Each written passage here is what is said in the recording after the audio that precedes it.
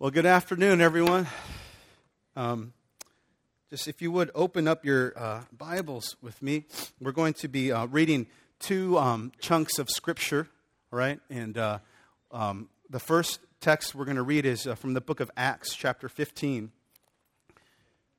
And then, so we're going to read Acts chapter 15, 36 through chapter 16, verse 10. And then we're going to rewind. We're going to go to the book of Ecclesiastes, and we're going to read there chapter 4, verse 7 through 16. I'm just going to read it to you all right now, okay? So Acts 15, 36 through 16, verse 10. And Ecclesiastes chapter 4, 7 through 16. And after some days, Paul said to Barnabas, "Let us return and visit the brothers in every city where we proclaim the word of the Lord and see how they are." Now Barnabas wanted to take with them John called Mark, but Paul thought best not to take with them one who had withdrawn from them in Pamphylia and had not gone with them to the work. And there arose a sharp disagreement so that they separated from each other. Barnabas took Mark with him and sailed away to Cyprus, but Paul chose Silas and departed, having been commended by the brothers to the grace of the Lord. And he went through Syria and Cilicia, strengthening the churches.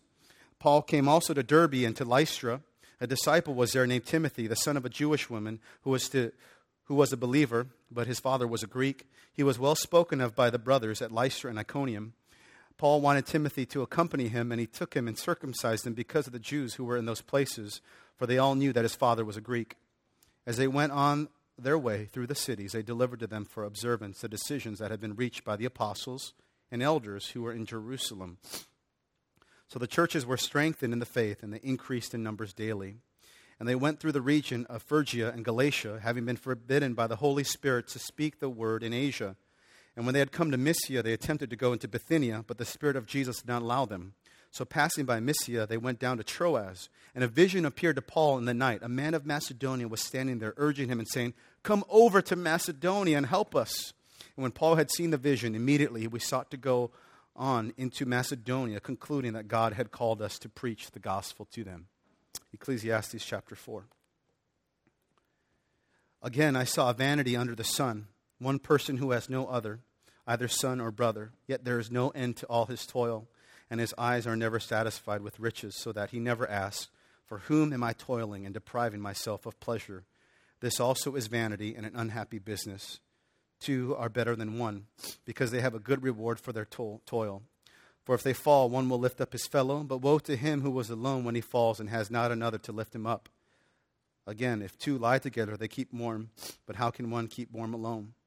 And though a man might prevail against one who was alone, two will withstand him. A threefold cord is not quickly broken. Better was a poor and wise youth than an old and foolish king who no longer knew how to take advice. For he went from prison to the throne, though in his own kingdom he had been born poor. I saw all the living who move about under the sun, along with that youth who was to stand in the king's place. There was no end of all the people, all of whom he led, yet those who come later will not rejoice in him. Surely this also is vanity and a striving after wind. This is the word of the Lord. So what we're going to do is we're going to just camp out a little bit here in the book of Acts. But we're going to spend a majority of our time here in the book of Ecclesiastes. And today, I really want to talk to you about partnerships in the gospel. And this has been a text that, our life group had gone over in our study this past week. But this has been a text that has been so just pivotal in my life. And here in Acts chapter 16, God has just been ministering. Today, though, was not supposed to be here preaching. All right, found out early this morning that needed to preach this morning. Brad is not feeling well at all, and the flu has been just one by one hitting all of us as staff. Earlier, coming from Orlando earlier this week, just terrible, just head cold, but it was great because God was ministering to me through that. He was saying, "I want you to read Hebrews," and as I was reading Hebrews, just the couple words that stuck out to me was it be strengthened by the grace you have in Jesus. And as I was just sitting there, just being ministered to by the Word, by Jesus, and just thinking of how His grace strengthens us as believers. But all of our staff have been getting sick, so if you would please keep them in prayer. But so just as soon as I got off the phone this morning with Brad, I said, no problem, I'll be there, and don't worry about it. And the first words that came to my mind was when Paul had told Timothy, preach the word. Be ready in season and out of season. And I said, okay, Lord, whatever it is. And just been thinking, God, what are some things that you've been putting on my heart recently? And I thought of a message that I preached in Ecclesiastes before, but one of the things that had come to my mind was partnerships in the gospel. How as believers, we understand the concept of partnerships, and, we understand the importance of business partnerships and husband and wife and teaming up, but how often today, all right, do we take gospel initiatives and partner with other people, like serious gospel initiatives where God has given us a vision to pursue in the context of community? And that's what I wanted to tackle. And you look here in the book of Acts, chapter 15, verse 36, and we know something here had happened between Paul and Barnabas. We know that there was there was a serious, the disagreement was so sharp that they separated, okay? And we see here in verse 37, the argument centered around taking with them John Mark. Now, at some point, you read earlier in chapter 13, John Mark had deserted Paul for whatever reason. We don't specifically know why he had left, but he had left. And we know that as Paul and Barnabas were commissioned by the church of Antioch to continue to take the gospel, they were commended. The elders laid hands on them. We know that they were to do this work, and they were to continue to do so. And Barnabas is like, we're going to take John Mark with us. It's common to take a helper with them, but Paul's like, no. And we can understand the disagreement. Paul's like, you know what? We're going to do some pioneer mission work, all right? And we need to make sure we have guys that are committed. Maybe this is the mindset of Paul saying, you know what? And earlier, all right, Mark left us, all right? So he's not coming with us. And Barnabas, whose name means son of encouragement, right? He's like, hey, man, everybody makes mistakes, all right? Are you perfect, Paul? Remember that both of us were saved, and are you perfect? And you could see this disagreement. Not saying that's exactly how it went, but there was this disagreement to where they parted. And we know that because of that, they split up. Barnabas took with him Mark, and he sailed away to Cyprus. Paul took Silas with him. And they were also commended. And what I find this beautiful picture of the gospel, right, is even in the purposes of God, even in our selfish, even in our at times when we're selfish and we're like, making decisions on our own, thinking that we're doing it for the glory of God. God is still working in that. And we see here, even though these two brothers have it's almost like a church split in a way, right? Like, these guys just parted ways. But the beautiful thing of the sovereign purpose of God is instead of having one mission team, now you had two. And you had them going in opposite directions, and both of them went to go strengthen the churches, and the gospel went further and further. So much so that Paul and Silas eventually took the gospel to Europe. And then here we see a man by the name of Timothy, a young man, introduced here. And look at verse 5 of 16. So the churches were strengthened in the faith, and they increased in numbers daily. And then it's here in verse 6 through 10 that we come to the Macedonian call. And I wish we could spend more time here, but we're trying to tackle Ecclesiastes 4. But here it's that we see that Paul was going to take the gospel to Asia. And however that looked, all right, we don't know. And I think sometimes as believers we read the text and we forget everything that happens in between certain statements. Maybe we just read it like boom, boom, boom, boom. But you ever wonder, like, how did the Holy Spirit reveal to Paul and this team not to go to Asia? I don't know. But whatever it was made clear to them that you're not to go to Asia. And the vision that was given to Paul was in the evening was a man in Macedonia that said, come here and help us. And this has been so ministering to me because as you guys all are aware, we're Cornerstone is longing to plant churches in the city. And prayerfully one day we'll be able to do that soon. And one of the things that has been, honestly, just to share an honest frustration is like, God, I haven't had like a specific vision, God, looking for this like just specificity of like, you know what, you need to go here into this door, into this address, and being frustrated over that. And on Friday had shared that with Brad and John, just being honest. And it was just so neat how God uses iron to sharpen iron and to minister. But When you look here at the text, one other thing that comes clear is even though there is a specific location, it is a general calling. It's a go to Macedonia. And that much is what Paul knew to be obedient to. And it's so interesting that it didn't say with specificity, go to this place in Macedonia. Macedonia is equivalent to northern day Greece today. So it's a geographic area. And it's so neat that we get to see, okay, remember what I said about leaving stuff out in between, right? We see if you scan through the rest of Acts, what we see is, okay, we're going to preach the gospel, we're going to take it to Macedonia. And what do we see? I mean, Paul had no idea. They're going. And then what do we see here in verse 11? We see the conversion of Lydia, who was just a huge instrument in the church, a wealthy lady who would house the church and who would minister to the saints. And then you read on and you look at verse 25. This is all occurring in this general geographical area. We see the famous story of the Philippian jailer who was converted. And I share that with you because at times, it's frustrating. God, do you have a specific thing? But God is calling us and He puts burdens on our hearts. And I'm praying this. I know that many of you in here, God has put some burdens on your heart to do something for Him. And I'm not saying to do something to earn His love. No, because our calling first is to Him as children of God. But there are certain things that God has placed on your heart. Maybe you were younger. Maybe it was a call to a specific people group. Or maybe it was a call to something. Or maybe it was a call I don't know. But I know that there are many of you, maybe that you've put it into the back burner later. Or you know what, it's not the time. And I'm praying that today as we look at this, we would just be encouraged. And we would also know that the gospel initiatives that you and I are to be a part of, we're to do that with a team. And when you look at the book of Acts, one of the last things I want to point out here is look at Acts, right? And you'll see there's not this really solo mentality. Paul worked in the context of teams. You read the end of Romans, he's thankful for all the believers that are part of his team. We see here that even though he parted ways with Barnabas, who did he take with him? He took Silas with him. And he says, you know what? I also need to take young Timothy with us as well. And we see his relationships, Paul and Titus and so forth, and the many people that he was involved. And I pray that one of the other central things that you'll see in the book of Acts is this context that people took these initiatives together. This is what God has called us to do, to make disciples, of course. And we're going to rally together, okay? We're going to come together and we're going to give our lives for that very purpose. Now come into Ecclesiastes chapter 4. Ecclesiastes is definitely one of my favorite books in the Bible. And what I love is when you see principles in the New Testament emphasize those that are in the Old. But Ecclesiastes, we know, being part of the wisdom literature.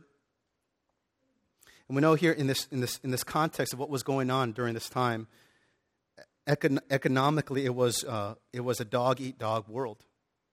Ecclesiastes 4:4, just a couple verses earlier, then I saw that all toil and all skill and work came from a man's envy of his neighbor. That was the culture of the day as well. It was a dog-eat-dog world.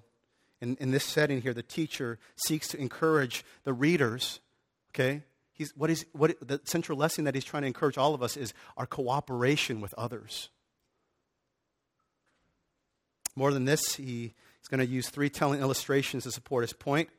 So he seeks not only to encourage his readers, all right, but he's honestly like on his knees saying, pleading with them, all right, persuading them, all right, this is the way to go.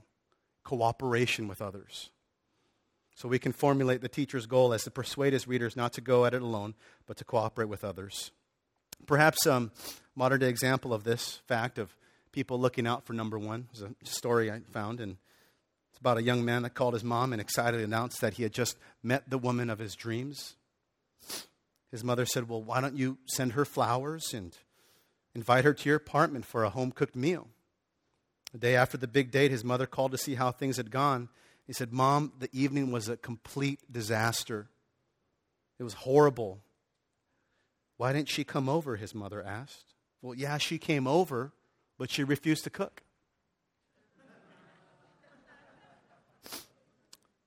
I heard a pastor once say that we don't take up our cross daily to crucify Jesus again, but to crucify our selfishness. And I know that sometimes we can see these examples in history, and we look at different worlds, and we look at tyrants who are oppressive, and we see the rich oppressing the poor, and we see people just looking out for number one. And the question that I've been thinking is how has that way of thinking invaded the church and affected how we live our lives? And I think one of the ways that it's revealed itself is this individualistic, rugged mentality has really has warped our paradigms. And many of us, all right, as believers, we're operating in some wrong paradigms. I mean, look at Israel. We know that Israel often exhibited selfish individualism. When God brought Israel out of Egypt to form God's covenant people, he commanded them over and over and over again not to exploit their neighbors. Remember the commandments? You should not steal. You should not bear false witness against your neighbor. You should not covet your neighbor's house or anything that belongs to your neighbor. We see the thrust of those commandments. And we see it like the pinnacle is like you should love your neighbor as yourself. Centuries later, the prophets had to warn Israel time and time again not to exploit their neighbors, but to care for them. Famous passage, Micah 6:8, what does the Lord require of you but to do justice and to love kindness and to walk humbly with your God? The teacher in Ecclesiastes addresses this issue of selfish individualism. As I had said in chapter 4, verse 4. People were, at this time in history, were interested only in enriching themselves. They had no concerns for others or their needy neighbors. It was a world of cutthroat competition. So now the teacher begins here in verse 7. Again, I saw vanity under the sun, one person who has no other, either son or brother, yet there is no end to all his toil, and his eyes are never satisfied with riches, so that he never asks, for whom am I toiling and depriving myself of pleasure? This also is vanity and an unhappy business. The teacher calls attention to a case that he calls vanity. This is the case of the solitary individual. The original reads, there is a person and he has no second. He is all alone in all of his pursuits. He has no second, no companion. And the text says that he's even without sons or brothers. That is the two closest male relations across two generations. And also the two relatives who might benefit from his toil through inheritance. This person has cut off all relationships in order to concentrate on the single goal of his life, to gain riches for himself. This thirst for wealth refers back to verse 6. Better is a handful with quiet than two handfuls with toil and a chasing after wind. We know that many people today are dissatisfied with one handful. They want more and more, 2 handfuls at least. But we're warned, 2 handfuls come with toil. So the teacher writes in verse 8 that for this greedy person there is no end to all his toil. Why is there no end? Because the teacher continues, his eyes are never satisfied with riches. The eye, the organ of desire, cannot be satisfied. All right, this leads to even more and more and more toil, frustration. There's no end to it. Finally, here we see that this rich man wakes up to the predicament of his situation and he asks himself that crucial question, for whom am I toiling and depriving myself of pleasure? And the expected answer is, remember, it's no one. He has no second companion. It's like no one. What am I doing this all for? He doesn't even have sons or brothers who would benefit from inheriting his estate. He is all alone and he does not even benefit himself, or as he says, he's depriving himself of pleasure. He finds no pleasure in life. Work offers him no pleasure because now he has become a slave to his toil. Eating and drinking offer no pleasure for him because he hardly takes time to eat and drink. Rest offers no pleasure for him because he's driven by toil and has little time for rest. There's no end to it. So the teacher sums it up in verse 8. This also is vanity and an unhappy business. This person's life is vanity, literally a vapor, like a mist. Here 1 second and gone, of no substance. You can't grab onto it. His life is futile, useless. It's insubstantial because he's all alone. Remember, again, he has no second. So the teacher concludes that this solitary rich man's life is an unhappy business. So contrast this solitary person's life with that of a person who has a second companion. Verse 9. 2 are better than 1 because they have a good reward for their toil. When it comes to riches, the teacher has said in verse 6 that more is not better. 2 are better than 1. The one to which he refers is undoubtedly the solitary worker whose goal is the accumulation of material gain. which cannot ultimately provide satisfaction. Of more value to that are the two who at least can share the fruits of their work. In fact, two can do much more than share the fruits of the work. And the teacher gives three illustrations of how two people as partners can help each other. Look at verse 10. For if they fall, one will lift up his fellow, but woe to him who is alone when he falls and has not another to lift him up. So the teacher here is thinking of people traveling in the Middle East. We know that during this time it could be dangerous, especially on dark nights. There's no streets, no street lights, not even flashlights. And walking on trails that frequently follow the edge of ravines, people could stumble and fall into these embankments. The landscape is also dotted with pits or concealed pits to trap animals. That's why in one of Jesus' parables, he asks, can a blind person guide a blind person? Will not both fall into a pit? So it was dangerous to travel alone here in the Middle East, but two are better than one, for if they fall, if one or the other falls, one will lift up the other. Because they are together, they can help each other and survive. But woe to the one who is alone and falls and does not have another to help. It's telling us the simple truth that solitary person is going to perish. You live a life of individualism, just want to isolate yourself, just me. That's emphasizing that you will perish.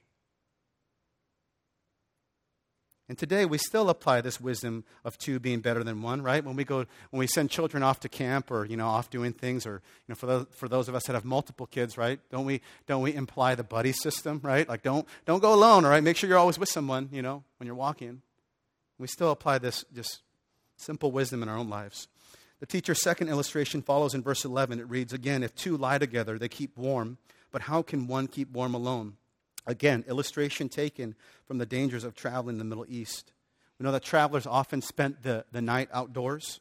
When Jacob fled from Esau's fury, he traveled north until the sun had set. Then he slept outdoors with a stone for a pillow in Genesis 28.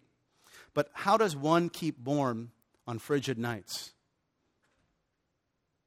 People didn't they didn't have REI back then. They didn't have these down sleeping bags, hey, it's below 35, it's going to keep me warm. Most people simply had a cloak, as we see in Exodus. And I know that this passage probably just freaks us out as guys, right? Again, if two lie together, they keep warm. How can they keep warm alone? But on cold nights, a little cloak wasn't warm enough. So people would lie together. They would share their cloaks and their body heat. Hence, two are better than one, for they can lie together and keep warm. But what's the simple logic? But how can one keep warm alone? Can't. So now the teacher adds a third illustration in verse 12. And though a man might prevail against one who was alone, two will withstand him. Again, emphasizing the dangers of traveling, here in the Middle East. Away from the safety of towns and cities, there was a danger of robbers who roamed the countryside. And we see this illustration even being used in one of Jesus' parables, the parable of the Good Samaritan. Think of his parable about a man who went from Jerusalem to Jericho. He fell into the hands of robbers who stripped him, beat him, and went away, leaving him half dead. By himself, the man didn't have a chance. Though one robber might prevail against another person, two partners will withstand one robber, is the logic there. And even today, we act on this wisdom, right? In certain parts of the town or in certain areas, in certain cities, we tell people, hey, don't jog alone, don't walk alone. It's dangerous. So we see here that these three illustrations give three instances of the advantages of being together with a second one. But they apply in a much broader area than that of traveling. Already in paradise, God said it's not good for a man to be alone. I will make a partner. I will make a helper as his partner. And we see here that the simple truth is that God even created us not to be loners, but even at the very beginning, creating us as social beings. Think about the dynamic of relationship between a husband and wife and the many advantages there are. Complementing each other in running the household together, raising a family, maybe retiring together. And research shows today, in contrast to singles, married people live longer and are healthier throughout those extra years. And I know sometimes it's a challenge to believe that, right? This was reported in Time, January 28, 2008. The article explained that studies have linked marriage to lower rates of cardiovascular disease, cancer, respiratory disease, and mental illness. Marriages help both spouses cope better with stress. So you want to live long, get married. There are also many advantages for business partners to work together and to complement each other in the running of their business. We have people that are gifted in different capacities. Many advantages to having a pilot and a co-pilot at the controls of an airplane rather than a solitary pilot. So the teacher now, taking these three illustrations, he sums it up here at the second half of verse 12 with a proverb. A threefold cord is not quickly broken. It's probably alluding to some near Eastern, proverb concerning the benefits of friendship. Three-fold cord is a rope with three strands twisted together. We know that a single cord could be broken easily. And as we've seen in the illustrations, we're coming back, all right, tying this all together, right? Everything that consisted of one was not good. To fall in a pit and be alone. To be alone, without other bodies is not good. And to be alone, all right, in the middle of the night, and defend off robbers is not good. A threefold cord is not quickly broken. So we see here the repetition of 2, 2, 2, and then now 3. Perhaps he's talking about more. I don't know. Now at least I can draw this bridge now to where I'm seeing, man, I see the picture of the church.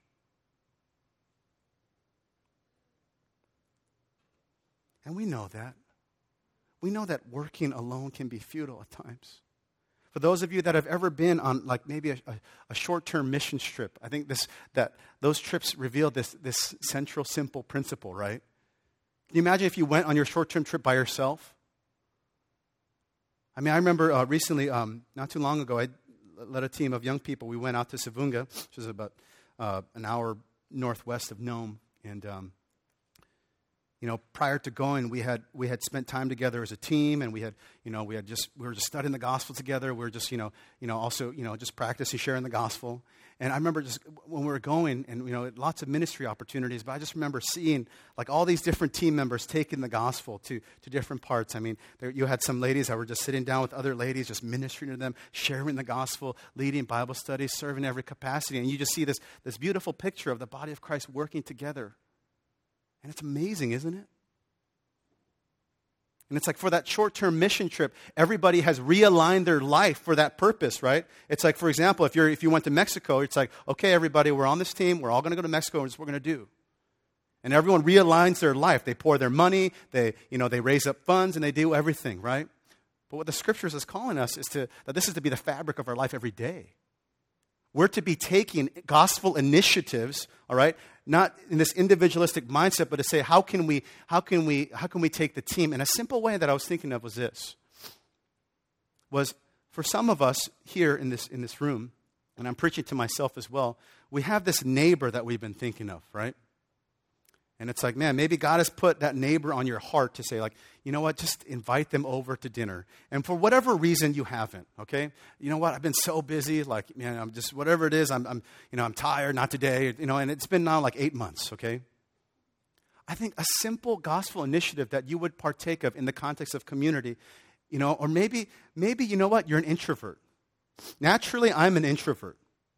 I don't like to go to social gatherings and meet a bunch of new people. I really don't. I prefer to sit in a corner and read a book by myself.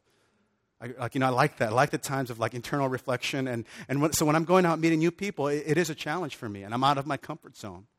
You know what? I fear every time I have to preach.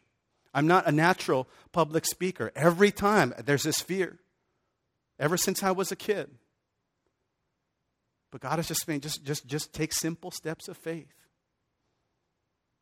And maybe with this neighbor, maybe that's some of you. You're you know what? I'm just an introvert. I don't like meeting new people. And I totally understand that. But you know what a gospel partnership could look like? This is as simple as this. And I want to make this as simple as possible so that all of you would be encouraged. And not that I would beat you saying, oh, you're not doing that or you're bad. No, I pray that this would just encourage you. You could be like this. You know a friend that is outgoing, that's a fellow brother or sister in the Lord. And they're just, we all have those friends that are naturally man, they're just so good. I have a friend, anywhere he goes, he's making friends, sharing the gospel. It's just spitting out as people are getting saved. We have friends like that. So you just tell them, hey, I've been wanting to invite my friend over for dinner. And would you come over and just hang out? There's no initiative other than just having them over for dinner and begin to develop a relationship that, of course, prayerfully ends up where the gospel is shared. How simple is that? And I feel like there's so many of these little initiatives and endeavors that God has put on our heart, but that we've kind of put, we've kind of swept under the rug.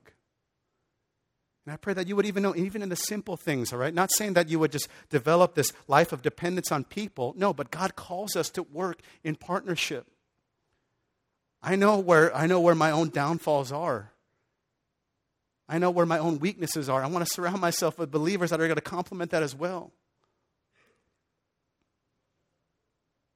We know that God created humans for companionship. God gave Israel many laws which required that they care for their neighbor. And of course, those laws reach the climax in loving your neighbor as yourself, Leviticus 19. In the New Testament, Jesus reiterated that we should not be selfish loners, but care for our neighbors. You shall love your neighbor as yourself, Matthew 22. Jesus himself acted on the wisdom that two are better than one. When he sent out his disciples, did he send them out one by one? How many did he send them out by? 2 by 2. I mean, even if we're looking at the way of our master, the way of Jesus, it was in the context of team.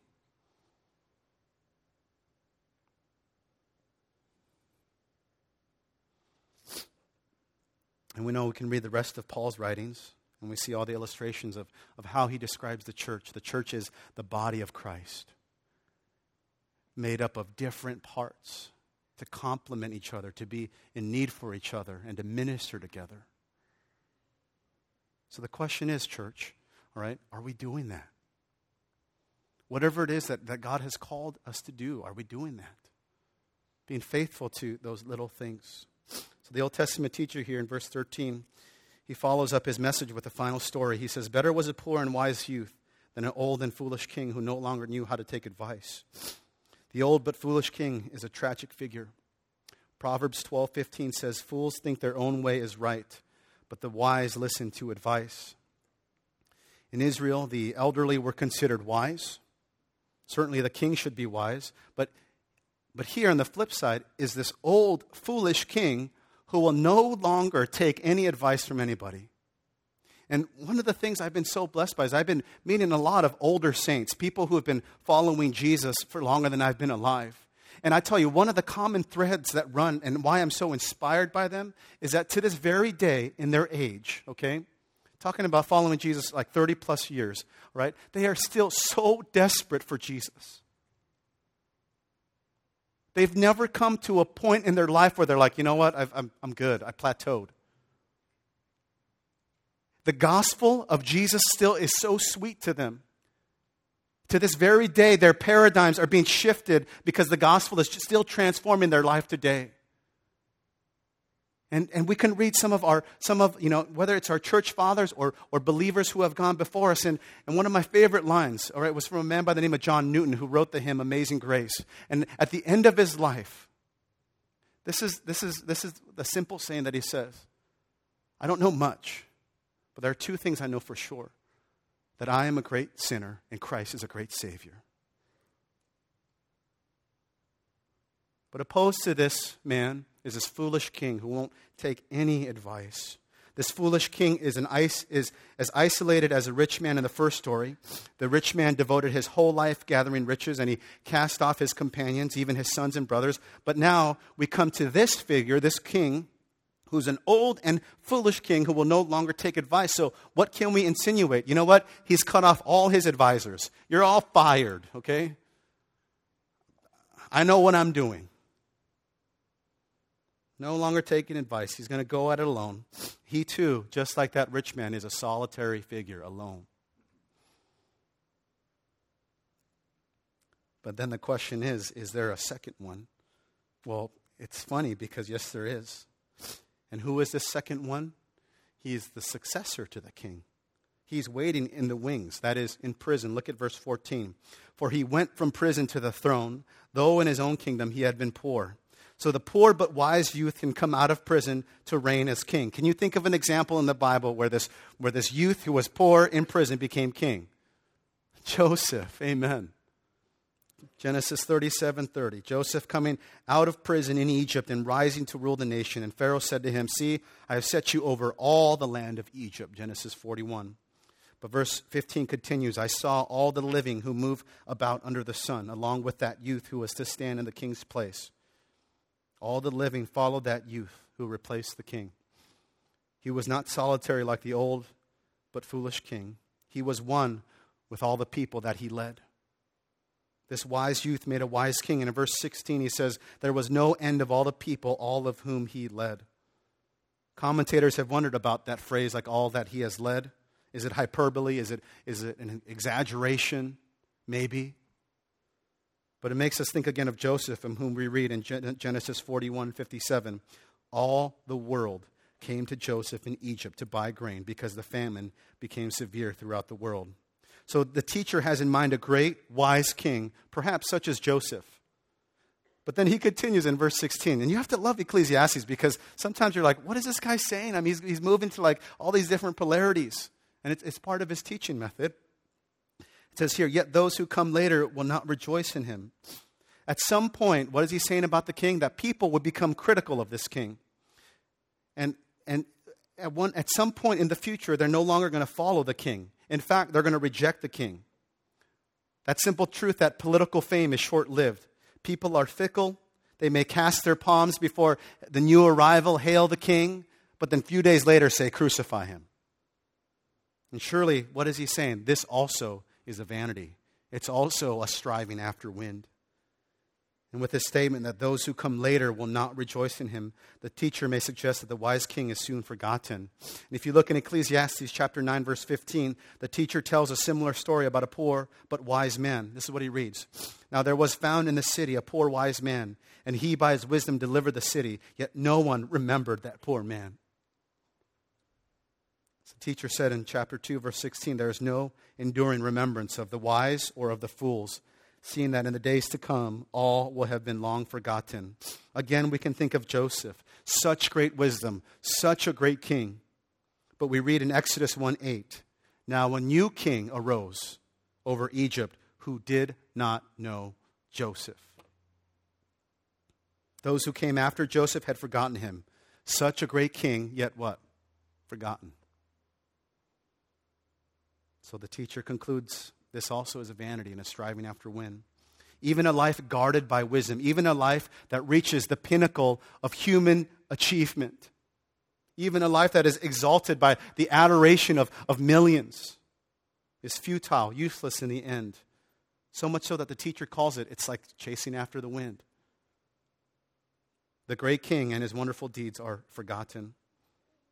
So with this, the teacher is warning us that there's a limit to where wisdom will get us in life. Certainly he warns it at first. You know what? Warning against going at this alone.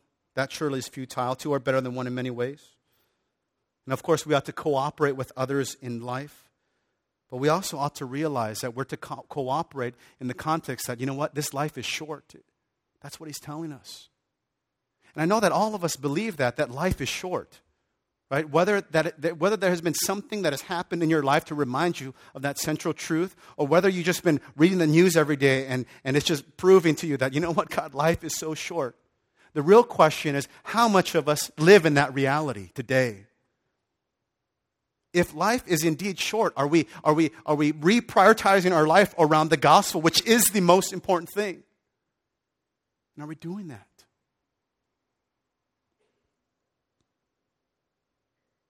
So thus the teacher here challenges us not to work just by and for ourselves, but to work humbly with and for others.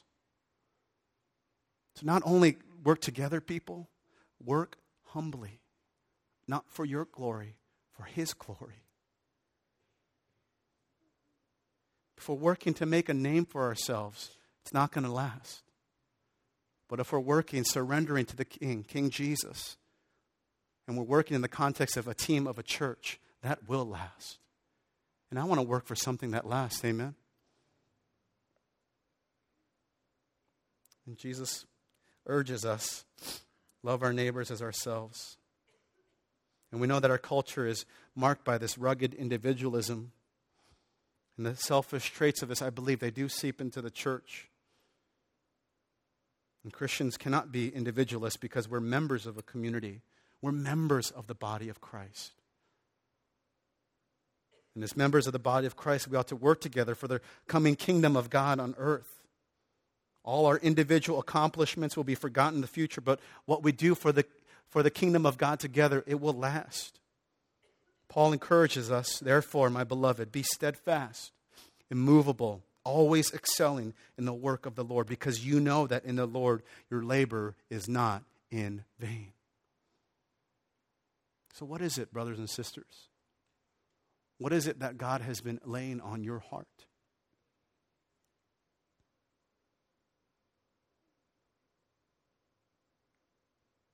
And I'm praying that we could just really think about that. Has there been gospel initiatives that God has been putting on your heart that you have been just subsiding or pressing under? Has it been a simple thing like neighbors, or, just, being part of an organization, or I don't know. But I pray that also that you would also have your mind transformed, because I tell you what, this is the reality. To this very day, Jesus is continuously showing me how wrong some of my paradigms are. That, there's just flat out times when you read the word and Jesus is just ministering to you, and he's like, and you just look at the life of Jesus and you're just enamored and you're like, wow, I'm so far off base, Jesus. I can share with you, in a recent example here is like coming now back to Acts 16 and being frustrated, like not having this specific like Macedonian vision. And, meeting with Brad and John every Friday morning, they were just, I just was honest with them and saying, you know what, I'm really frustrated, guys. And as we had looked at the text, we looked all throughout Acts, and we're just saying, you know what, even though there was a level of specificity to the Macedonian call, there was also just this call to a general area, just saying Macedonia, and just walk in faithfulness. And who knows what's going to happen? Who knows if you're going to encounter Lydia, Philippian jailer? We don't know. And as I was talking with him, I came to realize that maybe one of the root of my frustrations, and here's a distorted paradigm of mine, is that we all know and we all can affirm, if I were just to preach to you about God being compassionate, loving, forgiving, merciful, and of course He is wrathful and He is just. We all resonate with that, right? And if we ever doubt it, we just look at His Son Jesus, and there's the greatest evidence there. But so often in our life, we fail to believe that reality. Maybe we do proclaim, you know what, Jesus paid it all. Jesus has sealed me. And there's nothing God can do, there's nothing I can do for God that'll make Him love me more, make Him love me less. And we affirm that in our mind. But so often, in the actions that we commit and the words we speak, we kind of operate far based from that. And one of the ways I saw that recently was part of my frustration of not having this vision was this level of expectation that I'd set up in my mind. And you know what? The elders and the pastors here have been so gracious. And they haven't set this expectation over me, but for some reason here, I was like, you know what? I don't want to let anybody down. I mean, the church just kind of trusted me, and I don't want to fail them. Or Brad traveled down to Orlando with me to a church planning conference because he believes in it. And I was just like, what if I let him down? What if I fail? And then it was just, as I was analyzing that paradigm, it wasn't resting in the gospel. And what's so interesting is that morning, John Patton looked at me and said, Chris, I can't help but think there's just this level of expectation that you're under. And that's not the case at all. Let us pray, pursue Christ. Let us move in the Spirit, and wherever He leads, let's follow that. And we just want to support that. But do you see that in our minds? Like there was no one telling me, like, hey, you need to do this. You need to be out in 3 months and do this. But in my mind, there was this paradigm of a works-based theology of like, you know what, I got to do this. What if I fail? Or And how many of us have these different paradigms that God is longing to mold and transform? Where Jesus is even telling you to rest. You don't need to perform. You don't need to exert yourself. Just rest in what I've done for you and what I've accomplished for you on the cross. And how many of you have been recently strengthened by the grace you have in Jesus? I feel like so often as believers, we look at the gospel as just simply a doorway in which we enter the faith, when all throughout the gospel writers are saying, grow in your understanding and knowledge of Jesus Christ. Grow in the simplistic understanding of the gospel, that God loves you perfectly and he's longing to redeem mankind to himself and to rest in that. Right? Even the simple passage that we all know, Matthew 11, come to me all who are what? Yeah. Not come to me and perform. Come to me and see how many Bible verses you can recite. Come to me and show me how much theology you know. Come to me and show me how many works you've done with your life. No, come to me, all who are heavy laden and burdened. And what's the promise there? I will give you rest. And there's so much that is implied there. So much that is implied in the scriptures too, of how we're to go about doing things in the context of community. How can any of the one another's in the scripture be fulfilled if you live and isolate yourself? Love one another by yourself. Carry each other's burdens by yourself. I mean, even in marriage, submission to what? Yourself. And I'm praying that God, that you would just be open to God transforming your paradigms too, and that you would also do some deep soul work to ask yourself, what gospel truths have I not been believing? And some of you, maybe here, have had some very bad experiences with the church. I've had in the past, and at one point in my life, I hated the church.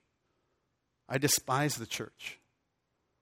I said, I fell into the category of many of our young adults today. You know what? Jesus is cool, man. I want to roll with Jesus, but his people, I don't have anything to do with them. They're hypocritical.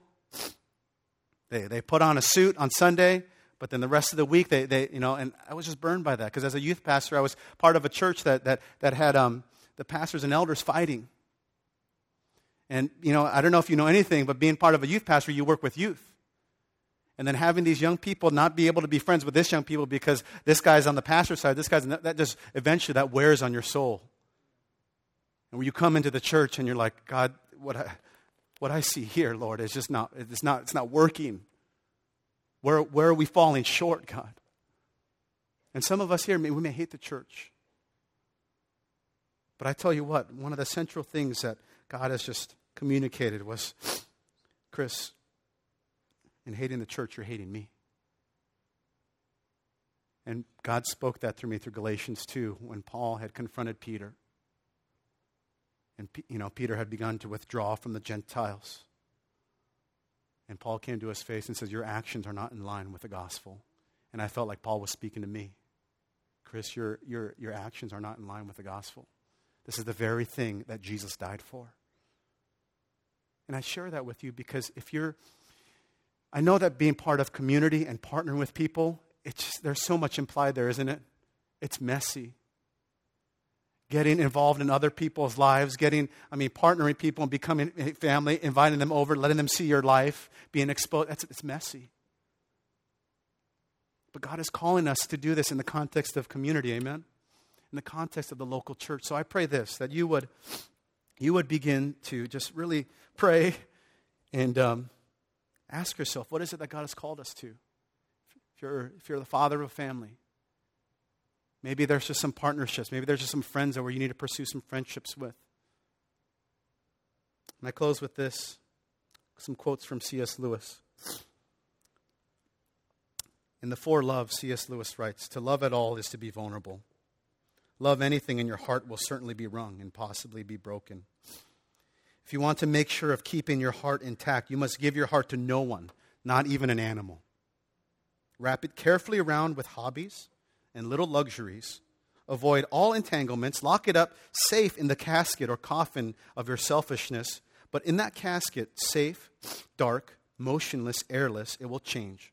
It will not become broken. It will become unbreakable, impenetrable, irredeemable. The alternative to tragedy, or at least to the risk of tragedy, is damnation. The only place outside of heaven where you can be perfectly safe from all the dangers and perturbations of love is hell. He continues, friendship arises out of mere companionship with two or more of the companions when two or more of the companions discover that they have in common some insight or interest or even taste which the others do not share, and which till that moment each believed to be his own unique treasure or burden.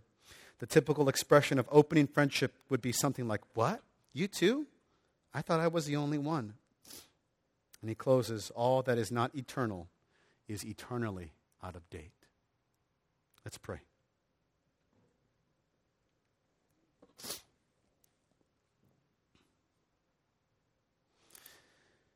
I'm just going to ask if we could spend some time in prayer together, just talking with the Lord. And I don't know what it is that God has put in on your heart, but I'm just asking you just a few minutes to wrestle with that. I mean, even if it's as simple as, having that neighbor over, or if it's been a family member, or if it's been like, you've been putting yourself on an island, and maybe you just need to take a step of faith to connect with other believers. Whatever it is, I'm praying. Can we just spend some time in prayer, just seeking God's face on that?